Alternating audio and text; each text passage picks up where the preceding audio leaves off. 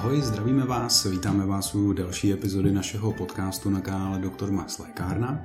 Mé jméno je Tomáš Petr a dneska jsme si pozvali kolegyni, se kterou se společně podíváme druhým pohledem na naši novou kampaň s názvem Jsme, lékárníci, kterou jsme spustili na začátku měsíce září roku 2023. Já jsem si dnes do podcastu pozval kolegyni, lékárnici a zároveň také odbornou zástupkyni, paní magistru Lucii Malotinovou. Luci, ahoj. Ahoj, Tome. Já musím předeslat, že dnes jsme s naším podcastem vyrazili do terénu. Natáčíme pro vás v pražském Florentínu. A ještě jednou, Luci, moc díky, že za námi dorazila. Luci, na tom začátku, a vlastně dá se říct i chronologicky, kde začaly tvoje kroky vstříc farmacii a jak to bylo vůbec s tvým studiem? Tak já jsem se na farmačku přihlásila v podstatě náhodou. Studovala jsem střední jazykovou školu v Hradci Králové a ve čtvrťáku, když jsem pořádně nevěděla kam, tak moje kamarádka mi říká: hele, podívej, máme psát test z matematiky a na farmačce je den otevřených dveří. Nepůjdeme se tam podívat, aspoň bychom ten test nemuseli psát. Takže takhle já jsem se poprvé dozvěděla o farmaceutické fakultě v Hradci. Vtipný bylo to, že jsem tam vlastně 4 roky dokonce bydlela na internátě a chodila jsem kolem ní skoro denně a nevěděla jsem, že je to farmaceutická fakulta. No a po úspěšném složení vlastně přijímacích zkoušek jsem už v prváku zjistila, že to je přesně to, co chci dělat a že mě to baví a že je to prostě to ono. Takže to bylo tenkrát správné rozhodnutí nejít na test z matematiky. Hezký, tak to jsme v našem vztahu k matematice na tom velice podobně. A od toho studia, když se dostaneme k té práci, tak já jsem tě představil jednak jako lékárnici, ale jednak také jako odbornou zástupkyni určitých nebo vybraných lékáren v Praze. Jaká byla ta tvoje cesta vlastně až tady na tu pozici odborné zástupkyně? Vlastně moje cesta na pozice OZ byla, dalo by se říct, osudná, protože já jsem po absolvování fakulty nastoupila do lékárny Dr. Max na Praze 4, konkrétně do Michle, a tehdy jsem bydlela ještě v Roztokách, takže jsem dojížděla skoro hodinu. Vlastně po nějakých 2 letech se na Praze 6 na Podbabě začal stavět nový Kaufland a já jsem tam vlastně každý den jezdila a takhle jsem si jednou řekla, tady chci pracovat a chci to tady mít na starosti a chci to dělat trošku jinak. Pak vlastně mi zavolal regionální ředitel, který věděl, že bydlím v Roztokách a oslovil mě, jestli tam nechci pracovat vlastně na pozici OZ, takže bylo vyslané přání a bylo splněno. Uvědomíš si teďka po kolika letech? Po 2. Po 2 letech, po 2 takže letech. Docela rychle. Celá raketová cesta. A v té době ještě, když vlastně se otevíraly lékárny, tak jako člověk se to opravdu musel všechno oběhat sám a byla to pro mě velká zkušenost a velká škola, protože v dnešní době, když se otevírá lékárna, tak jsou plně perfektně, maxa nastavený procesy, máte za sebou spoustu lidí, kterým vám si vším pomůžou, ale tehdy v tom roce 2012 jsem si fakt skoro všechno dělala sama. Velká zkušenost, hodně práce, ale myslím si, že mě to hodně posílilo a pomohlo vůbec potom další práci, v další té kariéře. Já jsem rád, že to říkáš, protože nám tady vzniká takový trošku oslý můstek k jednomu z předchozích podcastů, který jsme měli na pozici, nebo s kolegyní, která je na pozici vedoucí lékárnice, a ta říkala právě to stejné, co ty, jak dřív člověk si to musel všechno opravdu oběhat a tak. Jaká je to vlastně dneska už jako relativní pohoda s tím zázemím. To je velká pohoda. Když funguješ pracovně na té pozici odborné zástupkyně a vedeš teda vícero lékáren, to už naši posluchači právě v těch minulých podcastech dostali vysvětleno, tak konkrétně kolik lékáren ty máš na starosti? Já mám na starosti 2 lékárny přímo v centru Prahy na Praze 1. Jedna je na Masarykově nádraží, to je taková malá lékárna s menším obratem, a druhá je na Poříčí. Obě 2 jsou otevřený pondělí až pátek, takže je to fajn, že nemáme víkendy. je to dobrý, protože ty lékárny jsou blízko od sebe, to znamená, že opravdu, když potřebujeme třeba jenom, aby se kolegové prostřídali na oběd a podobně, tak opravdu jenom přeběhnou a pomůžou si. To vnímám jako velký benefit. I když ty lékárny jsou takhle blízko sebe, tak na každé té lékárně ta expedice musí probíhat trošinku jinak, protože na lékárně na Masarykově nádraží, tím, že je to na nádraží, tak tam jezdí klienti například z Kralup, z okolních měst a vesnic a z 90% hrozně spěchají. Takže musíme být efektivní, musíme pokládat jednoduché, přímé otázky a opravdu spěchat. A druhá lékárna na Poříčí, tam už se tolik spěchat nemusí, ale máme tam hodně cizinců. Nejvíc nám chodí klienti z kliniky Genet, což je IVF klinika, a jezdí nám sem opravdu klienti z celého světa. Paní z Mauricia, z Ameriky, z Anglie, hodně Italů, takže se snažíme mluvit anglicky, někdo zvládá ruštinu, němčinu, italštinu. Díky tomu je to hodně pestrý. No. Chtěl jsem se tě právě zeptat na tu jazykovou vybavenost našich kolegů na lékárně na Poříčí, protože samozřejmě jednak vím, že ji vedeš jako odborná zástupkyně, a jednak samozřejmě už jsem párkrát byl u vás v lékárně, protože to máme kousek od Florentína, kde právě sedíme. Tak jsem se právě chtěl zeptat, jak je to s tou jazykovou vybaveností a jak moc vlastně se tam dostaneme k té cizí řeči. Já bych si troufla říct, že možná každý třetí pacient na receptech, spíš na tom volném prodeji, opravdu každý třetí pacient je ze zahraničí a mluvíme převážně anglicky. A když Luci by si měla nějak sumarizovat nebo možná trošku i zjednodušit, jak vypadá tvůj typický pracovní den, a já právě tady nerad použiju to typický, protože tím, že jsi na pozici odborné zástupkyně, tak ta práce je hodně různorodá. Takže chápu, že se to nedá říct tak jednoduše, ale kdyby se třeba alespoň pokusila. Já můžu uvést třeba příklad. Včerejší pracovní den, když začnu opravdu od ráno vstanu, vypravím svoje 3 děti společně s manželem do školky a do školy, to je taková hodinka a půl stresu, a pak jedu do práce, kde začnu odpočívat. Tady ten vtípek asi pochopí jenom rodiče, kteří mají děti. Přijdu do práce, budu expedovat, většinou ráno, já mívám kvůli dětem právě ty ranní směny, za to moc děkuju všem svým kolegům a že mi takhle vycházejí vstříc a expeduju, pak si dělám nějaké svoje věci, které potřebuju, nějaké hodnocení, snažím se hodně s kolegama mluvit a většinou odcházím odpoledne kolem 3 hodiny a pak pokračuje kolotoč s dětma, vyzvedávání ze školy, jet na kroužky, a když se podaří, tak si zajdu na svůj trénink zatancovat si, když se zadaří a je nálada. Takže chápu správně, že ta tvoje pozice rodiče v tvých očích je náročnější než pozice odborné zástupkyně.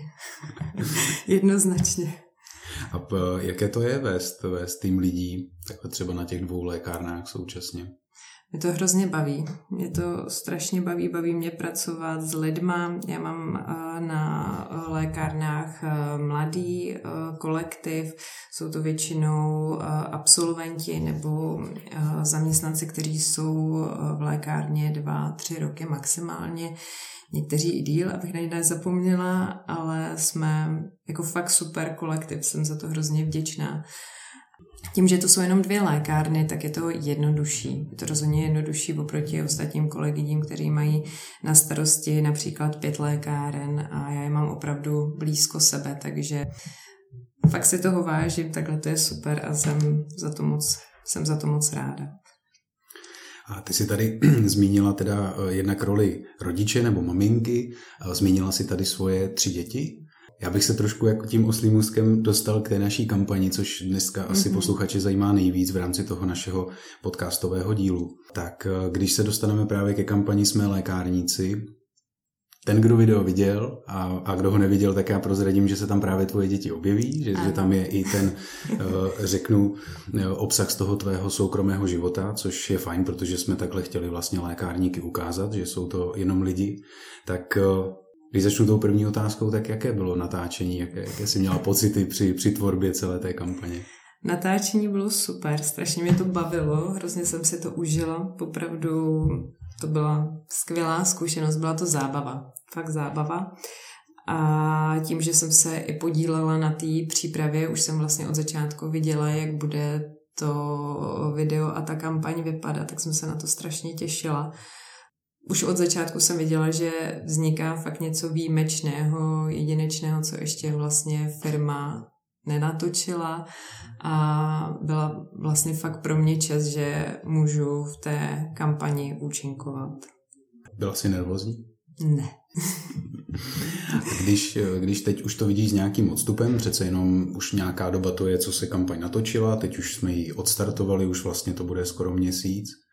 Co ti přinesla tady ta zkušenost, ať už pozitivního anebo negativního?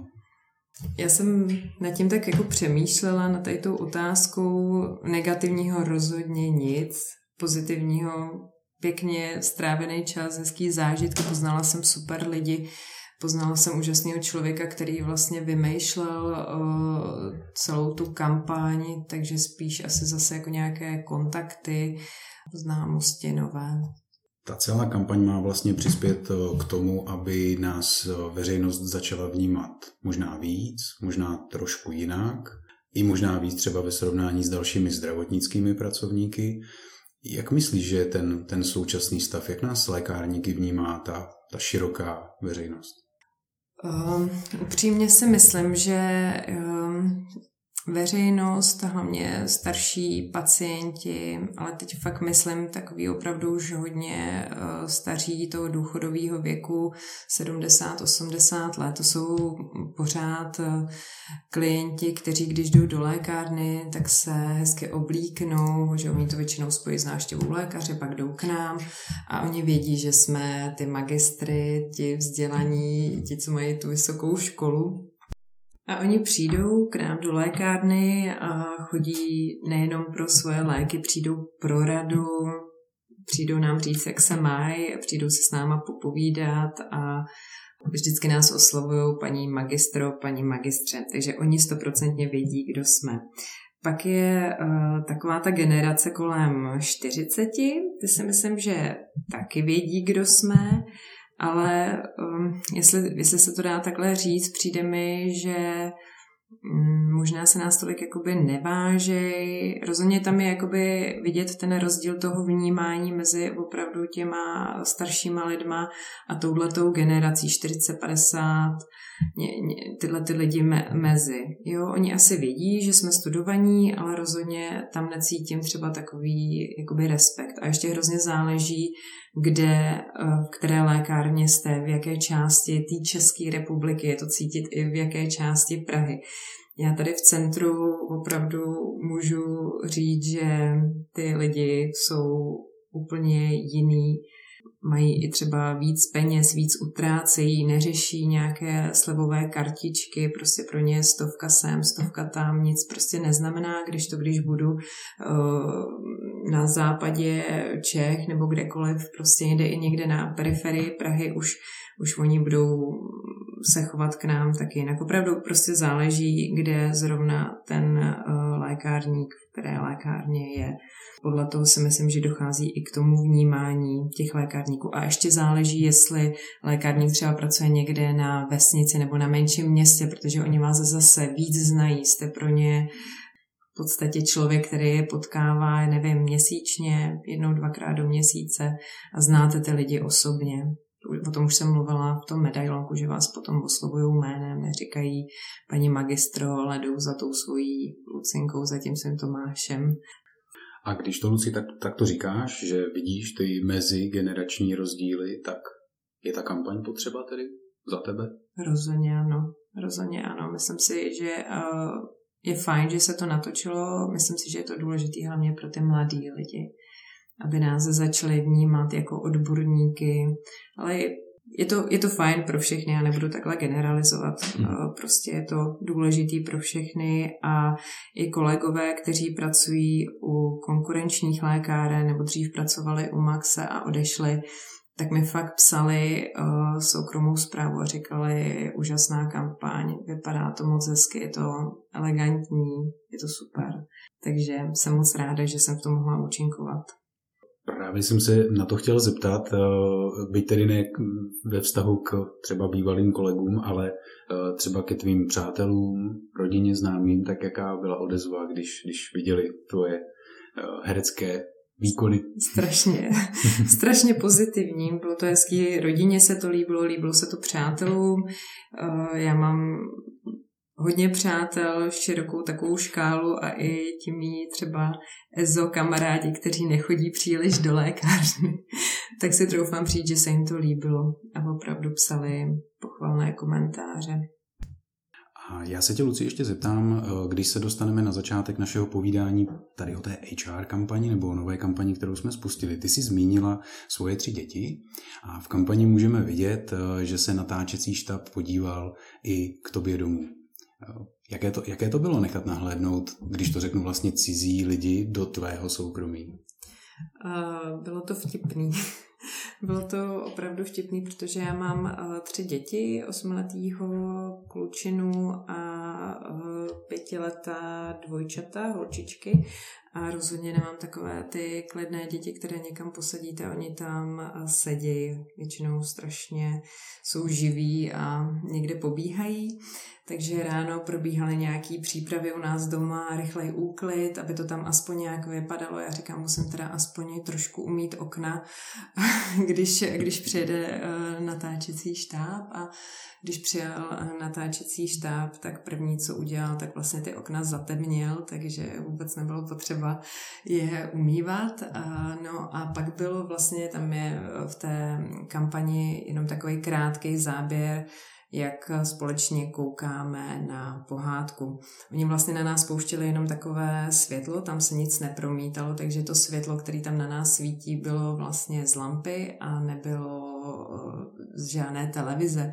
Takže když po minutě štáb zjistil, že jako ty děti tam fakt nebudou sedět a koukat do lampy, tak jim tam pustili nějakou pohádku Krtečka a musela jsem hodně přemlouvat a uplácet děti a slibovat, že prostě pak půjdeme do bazénu, jenom když tady ještě chviličku vydrží. Takže jsme to zvládli a dopadlo to tak, jak to dopadlo. Myslím si, že docela hezky. Ale nebylo to úplně jednoduché. To byla jakoby ta nejnáročnější část s těma dětmi. Tomu naprosto věřím a souhlasím. My jsme měli ty stejný trampoty s pejskem, takže jsme si taky užili samozřejmě to, aby ten pejsek teda konal tak, jak bylo potřeba do kampaně. Já jsem při sledování toho videa hodně jako cítil ty emoce, že na těch emocích je to postavený. Mně se právě moc líbila ta část, jednak právě ta část s tvými dětmi, kdy sledujete společně teda tu pohádku, zároveň starání se o pacienty klidně i v noci, ale líbilo se mi potom i ta část, kdy s Matejem Nižníkem, což jste vlastně kamarádi, že jo, přátelé, ano. Tak kdy se věnujete svému koníčku, lezení po skalách, říkám správně? Ano. Má to prosím tě nějaký odborný název, nebo dá se to takhle říct? Lezení. Jo, lezení. Tak se mi moc líbilo to, kdy tam bylo záběr, tuším, na Mateje, že jsme pro vás, jsme zeď, o kterou se můžete opřít. To se mi moc líbilo, tady ta emoční záležitost. A tak jak je to s tím volným časem? Jak často třeba s Matejem lezete na skály?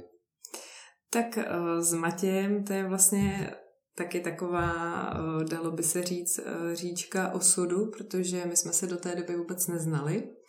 A seznámili jsme se vlastně před rokem v září na společném školení pro odborné zástupce. Tam jsme se nějak jakoby vnímali, že on Matěj Lucka. No a najednou mi přišel teda e-mail, že budu natáčet tady tu kampaň a říkám, tam je ten Matěj, ten je se mnou na tom školení, tak jsme se spolu začali bavit víc. No a na stěně na skále jsme spolu byli poprvé na natáčení, takže s Matějem jsme lezli takhle poprvé. U nás v rodině leze spíš manžel, ten mě k tomu nějakým způsobem vedl a vede k tomu i děti. Já lezu teď už spíš šestím a mám hrozný strach z výšek. Takže je to takový super sport na překonávání se sám sebe a myslím si, že je to i skvělý sport třeba právě pro páry, protože se tam člověk potýká s nějakou jakoby důvěrou v toho druhýho, že ho opravdu správně odjistí, nenechá ho spadnout. Takže za mě fajn sport, ráda bych se mu třeba věnovala v budoucnu víc, ale teďka jediný, na co mám tak čas, je ještě to tancování, to je můj koníček. Víc toho nestíhám, no. A jakému druhu tance se věnuješ? Dělám africké tance. Netancuju na hatá kolem ohně. A to je prosím tebe kultura země jaká? Jako Severní Afrika, Egypt, Maroko? Ne, je to spíš třeba pobřeží Slovenoviny, Konakry, jako ten střed. Děláme tradiční západoafrické tance, jsme kapela Tiditáde, máme bubeníky, máme tanečnice a už je to pro mě rodina. Jsem tam vlastně 13 let a je to fajn. Luci, zeptám se, protože my zase tak často s naším podcastem do Prahy nevýjíždíme, tak jaký je pro tebe život v Praze? Jak vnímáš Prahu? Já jsem původně z východních Čech, od Litomyšle. Praha pro mě byla vždycky hodně hektická a vždycky jsem chtěla z Prahy vlastně se odstěhovat někam na venkov, ale musím říct, že teďka, když pracuji v centru Prahy, tak si opravdu užívám takovou tu Prahu, prostě tu pěknou Prahu, projdu se z můstku ráno, když to jde, když stíhám do práce, koupím si skvělý kafe tady v kousek od lékárny ve mně a už si ji užívám mnohem jinak, než když jsem pracovala třeba na té periferii, ale to je opravdu teďka, tomu nahrávají všechny ty podmínky, jinak jsme takzvaní pendleři, většinou na víkendy vždycky někam pryč z Prahy. Na závěr, Luci, našeho povídání bych se tě zeptal, jaké by bylo tvoje poselství případné, ať už studentům vysokých škol oboru farmacie nebo studentům oboru DFAčka na vyšší odborné škole? Já osobně si myslím, že to fakt stojí za to tu školu vystudovat. Vím, jak hrozně moc je to těžký, jak je to náročný studium, že člověk opravdu kolikrát musí zatnout zuby, aby prošel některýma zkouškama. Myslím si, že práce v lékárně je prostě poslání. Jako musíte mít vztah k lidem, musíte ty lidi mít rád, aspoň trochu, a musíte si s nima chtít povídat. A když tohleto ten student, ten absolvent, zaměstnanec má, tak ta práce může být zábavná, může být různorodá. Člověk se opravdu seznámí se spoustou lidí a opravdu musíte chtít pomáhat. Není to jenom není to jenom o tom vydávat krabičky přes stáru, ale je to opravdu o tom si s těma lidma povídat. Super, Luci, moc děkuji. Moc děkuji za sdělení tvého profesního i osobního života. Moc děkuji za tvůj pohled na novou kampaň. Určitě pro naše posluchače, kdo ji ještě neviděl, tak zavítejte na stránky www.jsme-lékárnici.cz. Luci, ještě jednou moc díky, že jsi za námi dorazila. Já děkuji za pozvání, byl to příjemný rozhovor a všem studentům držím palce, ať se jim daří. Mějte se hezky, ať se daří a zase příště naslyšenou u podcastu Dr. Max Lékárna.